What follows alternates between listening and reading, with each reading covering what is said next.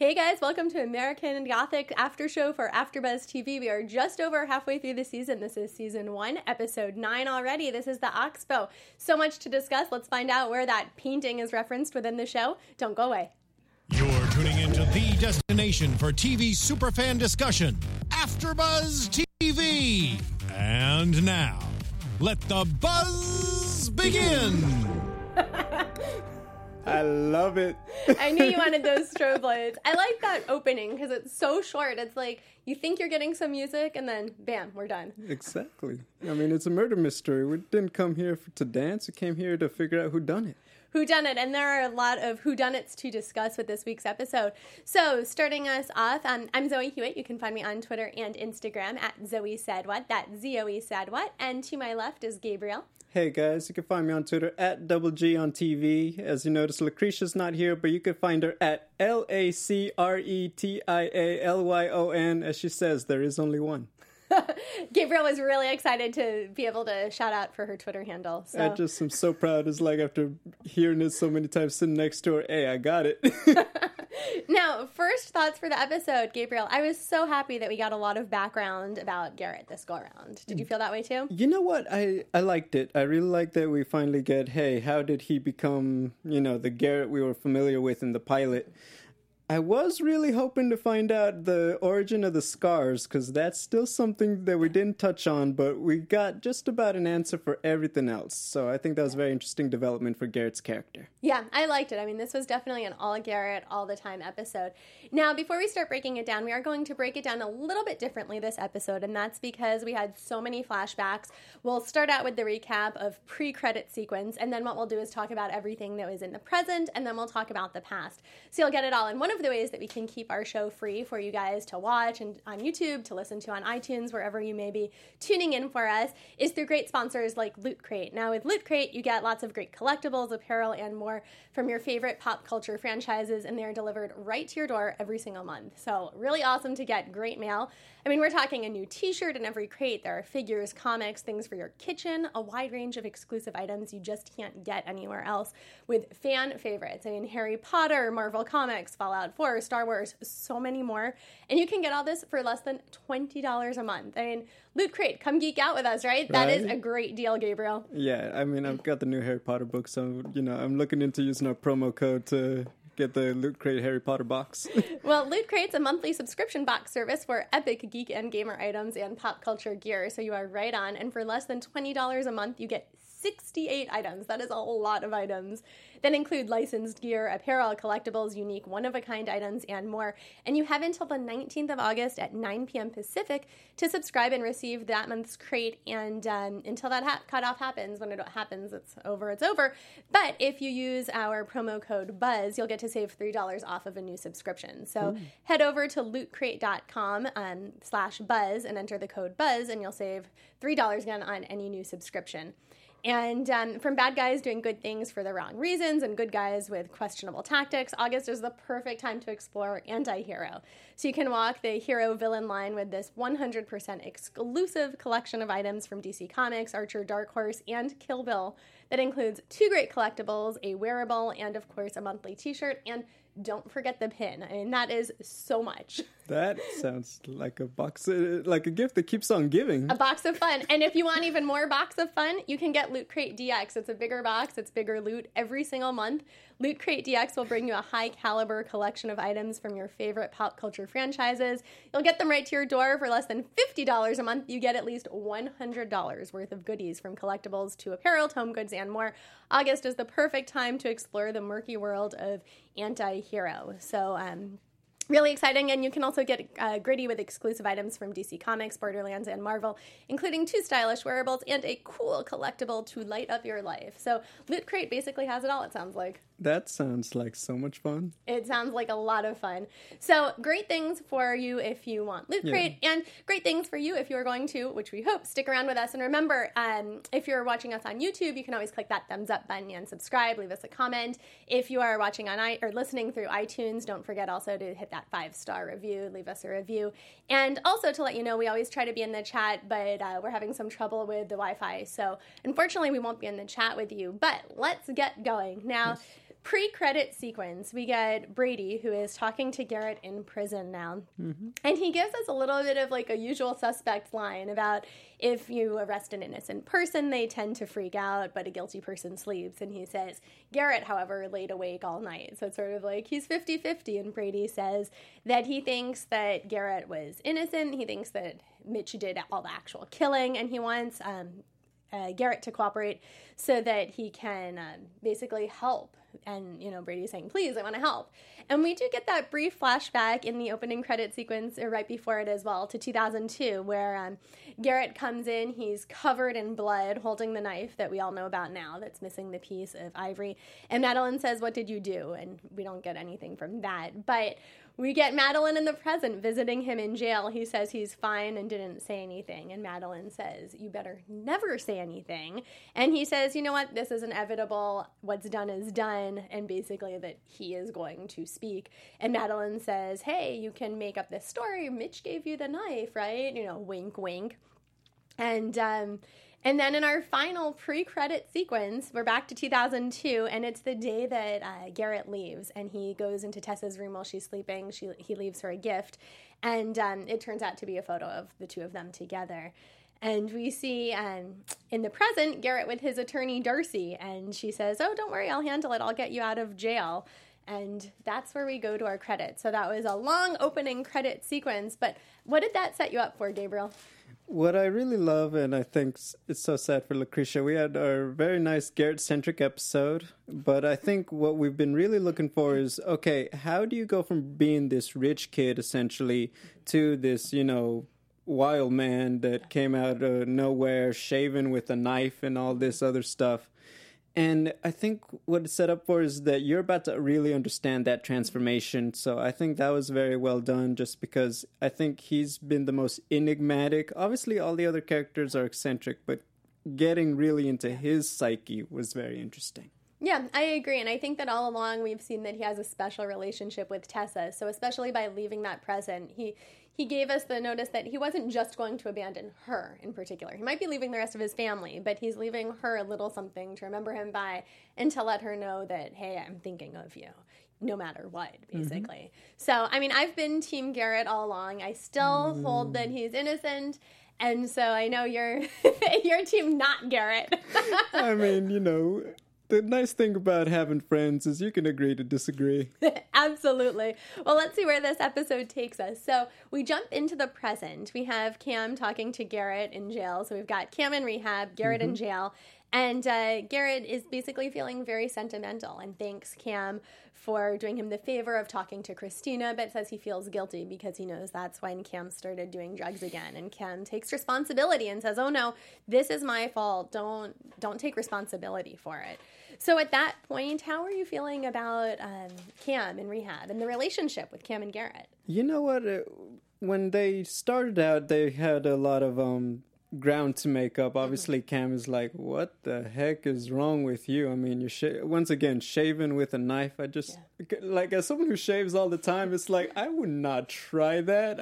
I've had like the straight razor shave done, and that wasn't even like, I had to really like calm down. It's like, all right, let him do it. Try something new.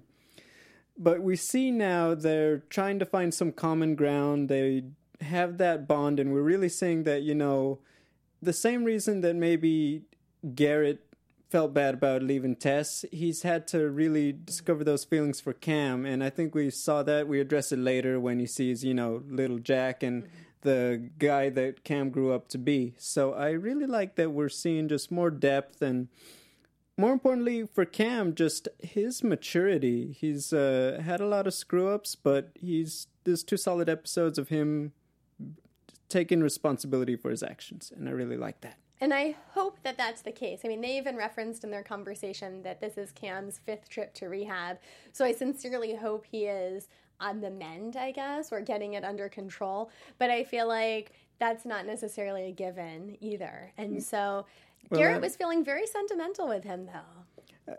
I think that we're starting to see Garrett starts to feel like it is the end. So I think when we started that episode, Garrett did honestly believe, I don't care about the high-powered lawyer. I don't care what they're going to throw out on the stand that says I didn't do it. I'm ready to take responsibility for being the SBK murderer. Except he's not. See, I still think he has an ace up his sleeve. And in the present, because everyone's storyline, of course, revolves around Garrett in this episode, Allison comes to visit. She says she doesn't buy that Garrett was working with Mitch. She's on Garrett's side.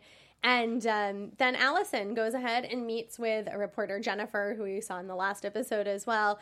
She breaks in while Jennifer's doing yoga and says, hey, I need information on the mayor. If you can get into our house and leave an illegal bug, you can find something on the mayor. So she sends Jennifer out to get some info and do a job, for sure. I have to point out that predatory gaze that Allison watches Jennifer with. Mm-hmm. I mean, it's a little sexy and a little intimidating, just how she seems to be undressing her with her eyes every scene, but she's still ready to like drop the hammer if she needs to. I really like Juliet Rylance's performance. And that is also where I thought that the scene was going to go a little bit differently. I guess I keep waiting for it, and because we've already set the precedent with Naomi, I keep waiting now for something to happen with Jennifer. So it's like, oh, is this it? No, well, maybe the next time they have an interaction. I can say this, it's crossed Allison's mind. Oh, it is definitely crossed Allison's mind. That comes through, that's very palpable on screen. Yeah, I agree, and that is one way that her acting really excels, So then we have Tessa, who just does not want to give up on Garrett at all. She talks to Brady and says, hey, someone could have planted the knife in the cabin knowing it was Garrett's. So she's grasping at straws, and Brady says, hey, your loyalty is touching. If you believe him so much, why don't you go to jail and ask him yourself? And she gets a little defensive and replies that, hey, I don't need to do your job. But she clearly starts thinking about it and realizes he's right, that if anyone can figure out if Garrett's telling the truth or not, she's the one who would know. So she does visit him in jail, and she, and he's just having a nice chit-chat with her and saying, oh, did you hear a heartbeat? Recognizing that she's pregnant. She says yes, and then says, hey, tell me how the knife wound up there, and did you kill someone? And he doesn't answer. So he can't give her the reassurance that she wants. And so Tessa does say to Brady later, hey, I withdraw. I don't think that, I've been naive, basically. I mean, dun, dun, dun. Now, you still think Garrett's a killer, and for me, right away, I was like, there's an explanation. And we haven't talked about the flashbacks yet, and we know that in the flashback, there is a man who befriends him who's been coughing, and I was like, I know that he helped, mercy killing. I stopped, I hit pause, and I turned to Gabriel. She wanted to make sure I knew that, hey, it's not him saying it's SBK, it's him saying it's the old man. She made sure you're gonna get this, Gabriel. I'm not on your side. I wanted credit before the show here even started. Here's my credit brownie points. I know what I'm guessing. It's like calling dibs on, I'm gonna get this argument on the air, so don't try to take it. So no, but I called it, but you still thought you think there's gonna be more. Okay.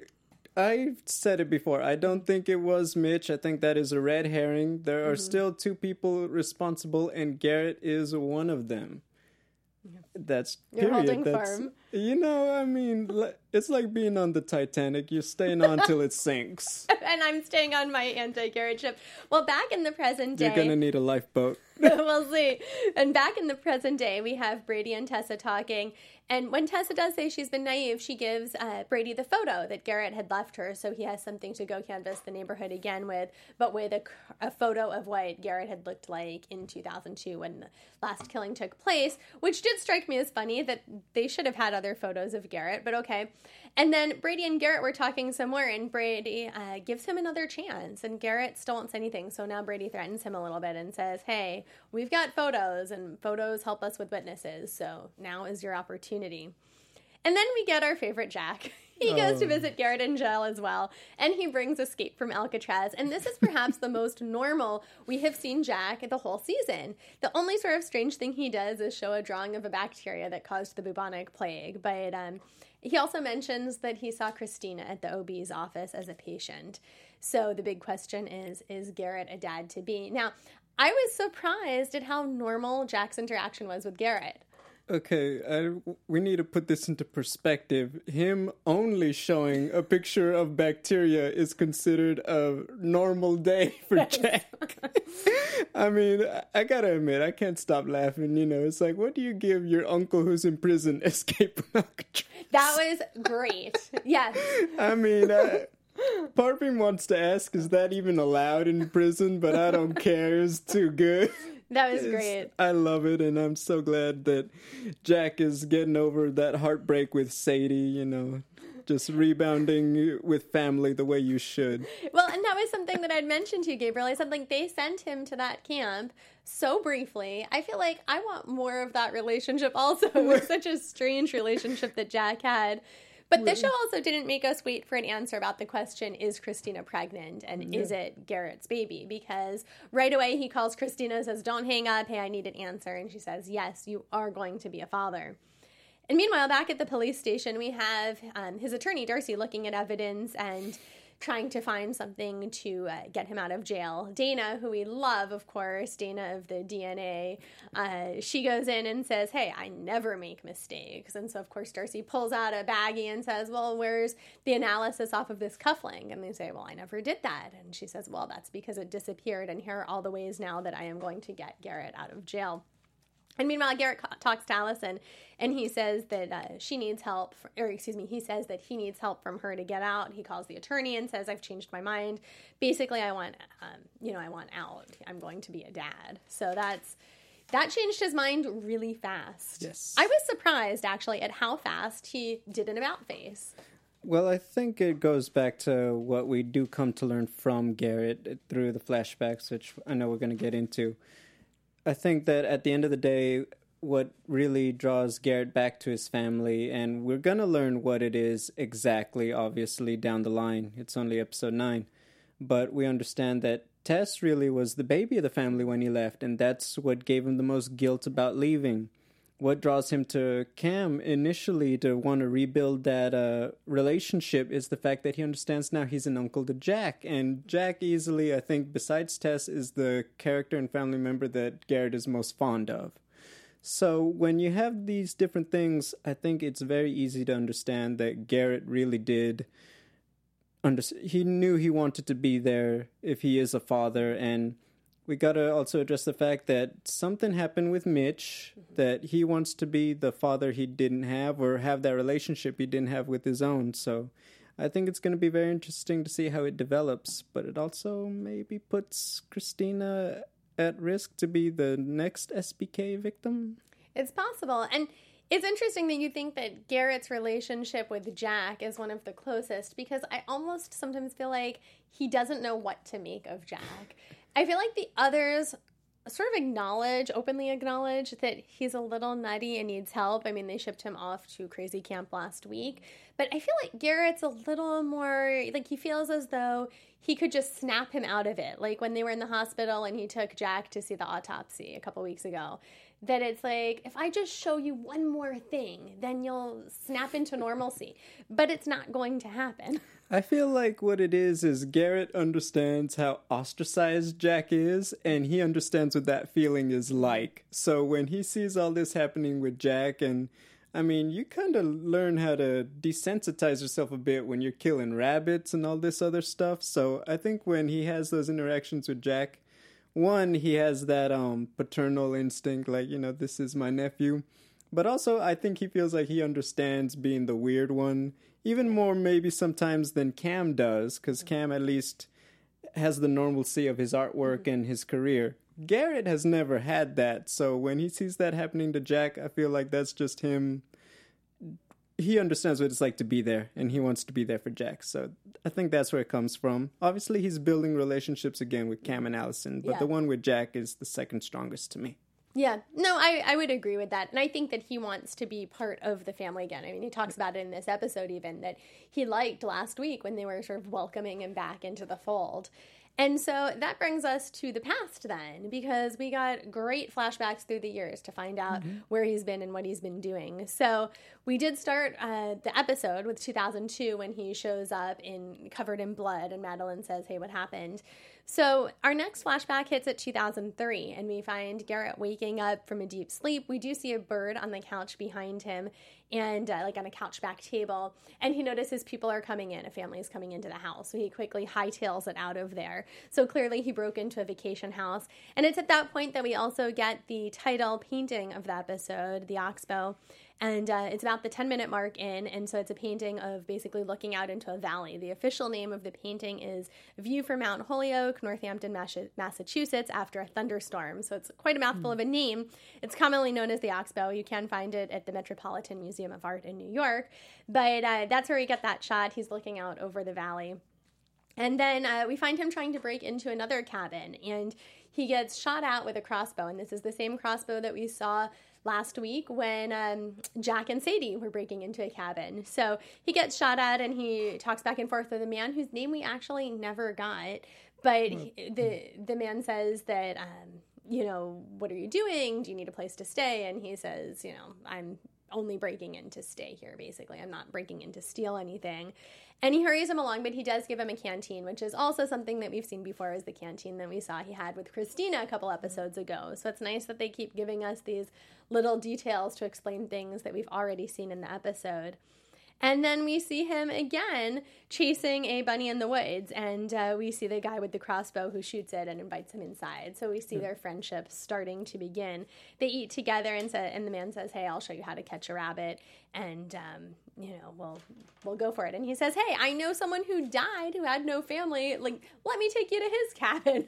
So it was interesting that he started from being this sort of mountain man who wanted to be by himself to really feeling something for Garrett and taking him in.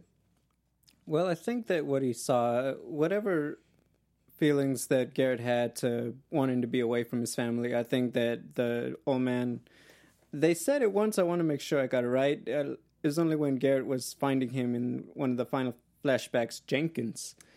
Yes. Oh. Yes, I know. I think you know what? I think you're right. That sounds familiar, too. Because I was waiting all episode for that. And I was like, I don't want to just say the old man. I want some... But I think he saw a lot of himself in Garrett when he says, "Hey, I don't want to be around my family." This hermit-style guy, very Obi-Wan Kenobi in that way. Just, he saw that in Garrett. And I have to point out, I love the parallel that Garrett almost gets shot with the crossbow. Same thing happened to Jack last episode, too. So, I mean, kindred spirits all around in that forest. That is a good connection. I'd say more that Jack was more like the hunter, though, when he took that bow, than the hunted. I mean, you gotta have the guts to pull the trigger. And he did not. This is true. That's what it's like being around intimidating women. You're just like, I don't want to mess with her. Well, Jack was clearly in love with Sadie. He's lost his life partner now, for sure. Soulmates, so sad. But I thought it was a nice relationship that Garrett and Jenkins had, and yes. I'm glad you caught the name, because, we kept saying during the episode, do we have a name for him? Should we check IMDb? Yes. And then, of course, our Wi-Fi wasn't working, so I'm glad you caught that. They have a nice episode. You have the eagle eyes. I was going to say no, because they can't hear that well. I can't. The eagle ear? No, the eagle note. I got the ears, she got the eyes. That's why we're a good team. There we go.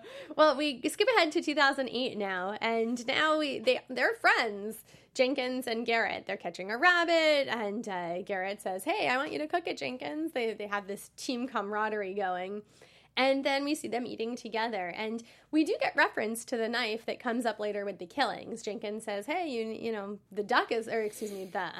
rabbit is fine. It's the fact that your knife isn't good. Why don't you get rid of the knife?" And Garrett says, "No, I'm not getting rid of my knife."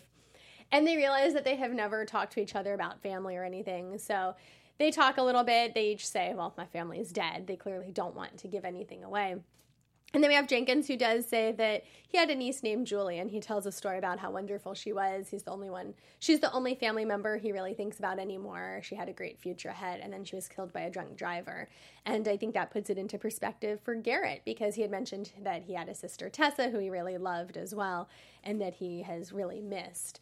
And it's also during that scene where we get Jenkins with the coughing fit, which foreshadows, hey, I think something's about to happen with him. He's not going to make it to the end of this episode. Now, what did you make of the story of Julie and getting hit by a drunk driver specifically? Did you think that had some sort of deeper meaning?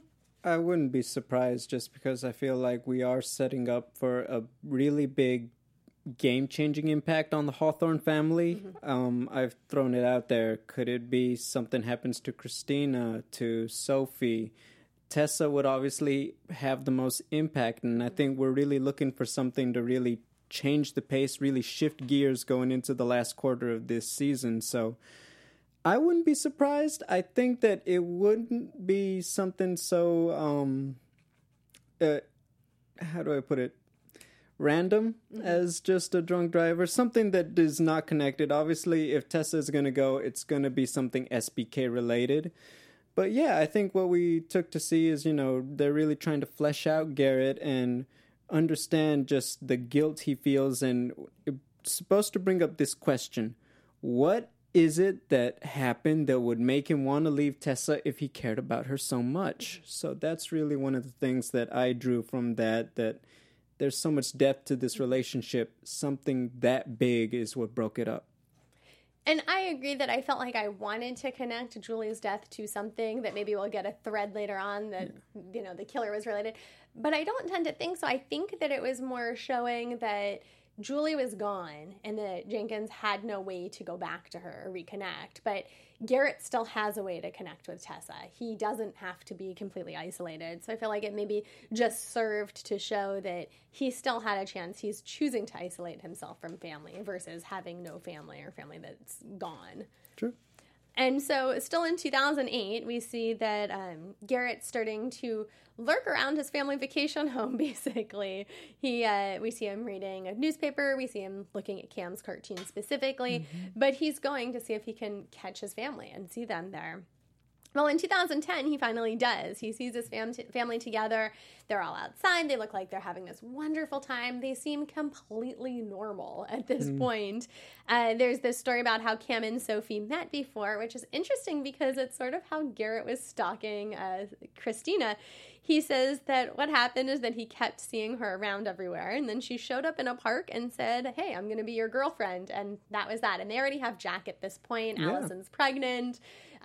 Brady has just been with Tessa for 2 months, so that's the time period that they're in. It's an interesting spot. But during this, also, the things that having bangs will do to change your appearance. We talked about that. That's right, because Tessa was practically unrecognizable for me. And so at this point also, we hear a red-tailed hawk in the sky, or that's what they tell us it is.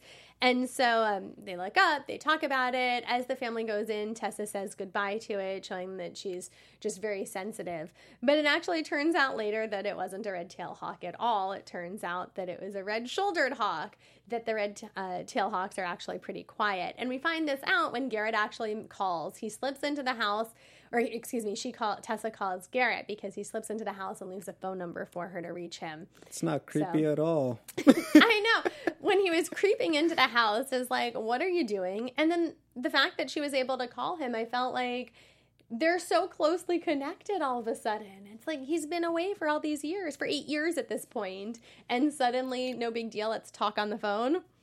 I mean, I think that just goes to show how close they were before whatever happened did happen. I do have a big question for you. Sure. Do you find it maybe a little telling that Garrett and that Garrett and Tessa are the ones who can identify the predatory birds? Could that be a little foreshadowing? No, although Tessa is the one who is wearing the owl shirt in the first episode. So. I know. So what is it about those people who have a lot of owl stuff? Zoe, do you know anyone like that? I know we've talked about this before because I had a bunch of owls from Pier 1 a couple years ago when they were all over Pier 1. I know what to get you for Christmas. So it's just interesting that they had this. She did try to ask him a lot of questions, and that's when he got off of the phone. But it just felt very, I guess, abrupt to me that suddenly he decides he's going to make contact, and that she's not more confused or even more angry, that she just is ready to ask lots of questions that seem pretty mundane instead of, hey, big brother, why did you disappear? Well, he's clearly afraid of something, because if you notice, the one family member he doesn't care to actually see is Mitch. That's the one person we don't see in that flashback. So I think that says a lot about what happened with the dad. But also remember, I mean, he said it it's 2008, and he goes every summer to 2010 now. Since 2008, 2009 he goes. He doesn't see his family. Finally, 2010. You're telling me he spent every summer waiting for them. He feels this guilt. So what's going on in his head? Is he afraid? Is he afraid that his family may not accept him? Maybe that Madeline, somehow turned the family against him? We don't know that. And remember that Madeline is the one who talks to Garrett about, hey, you said you wouldn't come back. Right. So that's something we have to think about. But I really thought about that. What is it that he was afraid of? That his family wouldn't accept him, or that they wouldn't recognize him? And see, I felt like he wanted to stay away. It wasn't that he was afraid they wouldn't accept him. It was that he didn't want to be with them, that it was more of his choice. Even though you're right that Madeline is talking about staying away, but I feel like it's also more his choice to be away at this point.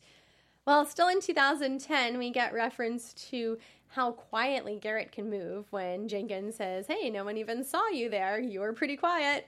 And Garrett says that he really liked seeing his family, and he recaps everyone's lives at that point and says, he always imagined that he would be married with kids, but that it's not to be. And Jenkins says, hey, never say never. You don't know what's going to happen in the future. And then he confesses that the cough that we've been hearing is congestive heart failure. So even though he's young, it's still, his time is numbered. So at this point, if I hadn't had my prediction that that's who Garrett was going to kill, would you have thought that's what was coming? You know what? The first cough, I actually thought that somehow... I didn't expect until Garrett said that he didn't kill anyone, because we had a few flashbacks before that point.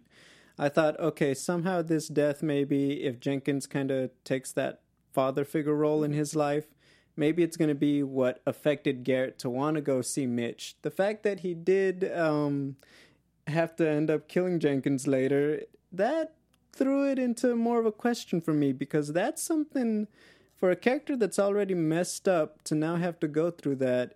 I'm trying to figure out exactly there's something broken inside Garrett, and there's some trauma there. Some of it is also stuff that he's, I think, done to himself, and I think that's something I was still trying to understand.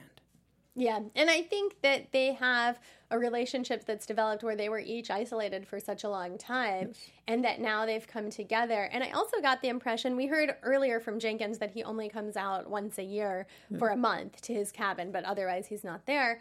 And I got the impression that towards the end, he was coming more frequently. They were spending more time together. It wasn't just this 1 month a year. But that could be wrong. That's just pure speculation. We never officially got that, but I feel bad for Garrett if he's eating some poorly cooked rabbits. So all those years. 11 months out of the year.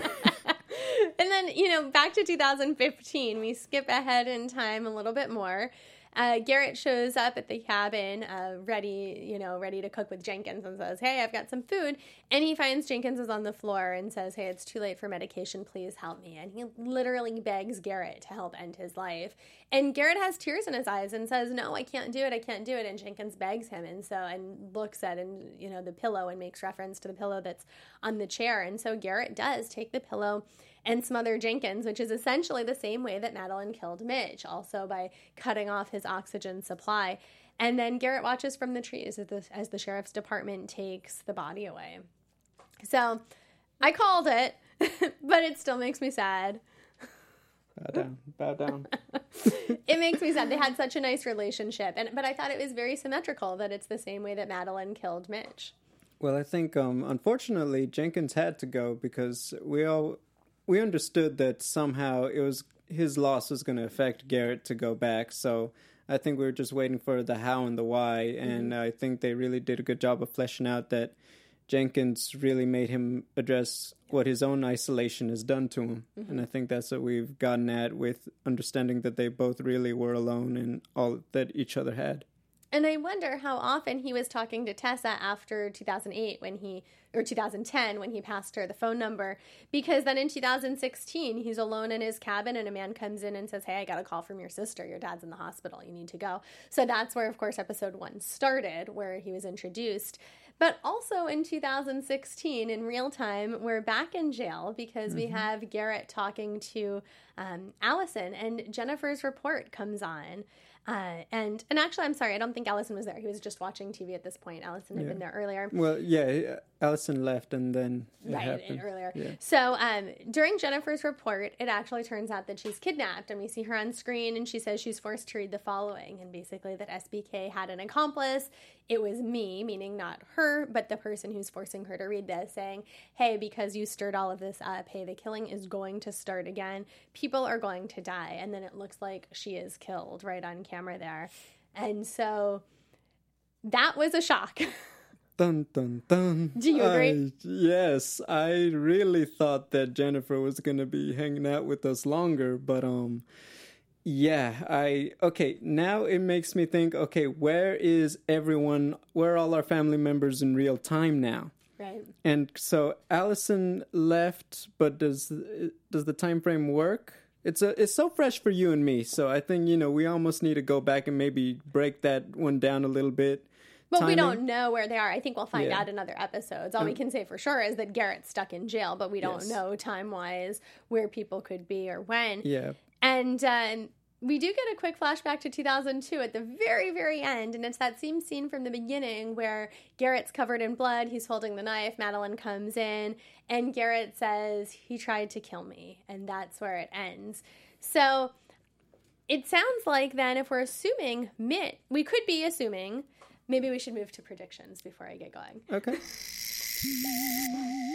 And now, your AfterBuzz TV predictions. I could totally do that job. So this could be convoluted, but bear with me. So Okay. if he is not talking about Mitch when he says he tried to kill me, he could be referencing that the other person, the accomplice, is a man. He, the accomplice, tried to kill me, in which case that really just leaves us with Cam. It's true. One could imagine maybe the SBK victim, let's say David Morales, someone like that. Could it have... I mean, if it's not Mitch, then I would assume that Garrett, for whatever reason, went with someone. I'm not going to say Mitch because I think it's Allison. But he went with somebody, tried to... Maybe it's the first one, if I'm not mistaken. But he tried to... Whatever reason, whatever their motive was to do this, they encountered some resistance, and so Garrett does end up, getting in that situation. So I would assume if it's not Mitch, it's got to be an SBK victim who fought back. Possible. Well, But what do there's you also have? a lot of blood, and those SBK victims aren't covered in blood. They're strangled and set up in the chair neatly with the bell next to them. There's no blood. Well, I mean, they found all the bodies, and we see in the preview that Garrett does dig up a skeleton, so I don't think that it's Jenkins. Oh, I so- totally think it's Jenkins. You I'll think go on the that's record Jenkins' predicting. I don't know why skeleton? he's digging up Jenkins, but I think it's Jenkins. Maybe he has to prove that there was a body there. Maybe he has...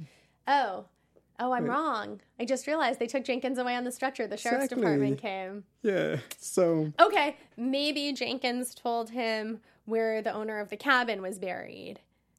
But then what... Okay, my question for that, what purpose would that serve in the story? Why would they need to know who owned Garrett's old cabin? None. I have no idea. This is- Maybe to prove the knife. I don't know. The knife was there, This but is it was a- clearly Garrett's. I don't know.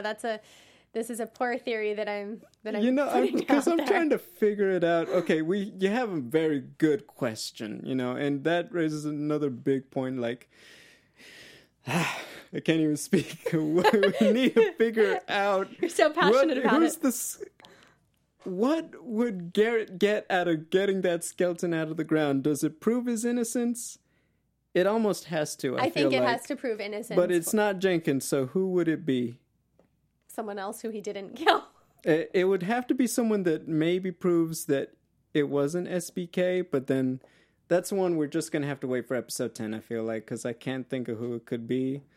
I think it's a character we really haven't seen before. Yeah. I don't think it's the previous owner of the cabin. No, I doubt It that too. doesn't, despite the fact that I just put it out there about 5 seconds ago, it doesn't make as much sense, so I don't think it's that. I'm hoping you change your prediction to Allison and Garrett by the, I got 4 more episodes to try to make this happen. And you guys, so I made Well, sure you need this to add- time I would have my list. So I would just like to say, from the beginning, episode 1, I think this is a good time to go over it. Tessa and Cam were my guess. You thought Mitch and Garrett. Okay. So you've been with Garrett the whole time. Episode 2, Madeline and Allison were my guess. You stuck with Garrett. Okay. So Allison, I was with her from episode 2. Okay. Episode 3, Madeline and Allison again. You thought Garrett again. Lucretia was with us. She wanted to basically vote for everyone. Madeline, Mitch, Cam, and Allison. I mean, she's probably going to be right. Episode 4, although I wasn't here, my pick was Allison. You thought Garrett, and Lucretia was on Garrett and Mitch for that one. Episode 5, I thought Allison. You thought Allison as well. So we were definitely... we were all on board for Madeline in episode 7. No idea what happened in episode 6, but episode 8, I thought Madeline. You thought Garrett and Allison again, and Lucretia also thought Madeline. So we've seen the same consistency. We've pretty much stuck with our same horses through this race. There have been some changes, but... Well, let's address something for the fans who are probably like, what are they thinking? It can't be Garrett, it can't be Allison. What would it take for us to consider Cam stronger, do you think? As a suspect, because there's not physically, forensically, he could still end up back on that board. It's just, we've kind of taken him out of contention with all the physical evidence that I'm still starting to feel is a little circumstantial toward Garrett and Mitch. So I'm really trying to think, let's say it is Cam. Okay, that's a good question. What would make us think he's guilty? I don't know. It's something about the fact that he has to go to rehab that I feel like makes us give him a pass and think that all of the other issues he's having are simply tied to that. It's not because he's done something. I would think that, okay, let's say he seems like, morally a good guy. He obviously has his demons that he's struggling with, but I would say that he does have some more trauma that we haven't addressed yet, and maybe... somehow the SBK murders are some way that he coped with something that he's really closed himself off to, and we just haven't seen that side of him yet. I know who the body is. Who? When we saw the flashback with Cam watching the body being dragged down the stairs, we never know who that body is. We just know that Mitch is dragging someone down the stairs. That's who it is. Garrett probably helped bury the body, and that body, yes, is the person Madeline was having the affair with. We figured it out. That's who the body is. Okay. Well, there we go. And on that note, this is a good time to wrap things up. Where can everyone find you on social media? Double G on TV. I'll see you next Wednesday. And I'm Zoe Hewitt. You can find me on Twitter and Instagram at Zoe Said What. That's Zoe Said What. You can also find me on YouTube at Zoe Hewitt Hosting, where I do a weekly movie analysis show. Thanks so much for joining us once again on the American Gothic After Show, and we look forward to seeing you next week. Bye-bye. From executive producers Maria Menounos, Kevin Undergaro, Phil Svitek, and the entire AfterBuzz TV staff, we would like to thank you for listening to the AfterBuzz TV network. To watch or listen to other after shows and post comments or questions, be sure to visit AfterBuzzTV.com. I'm Sir Richard Wentworth, and this has been a presentation of AfterBuzz TV. Buzz you later. The views expressed herein are those of the hosts only and do not necessarily reflect the views of AfterBuzz TV or its owners or principals.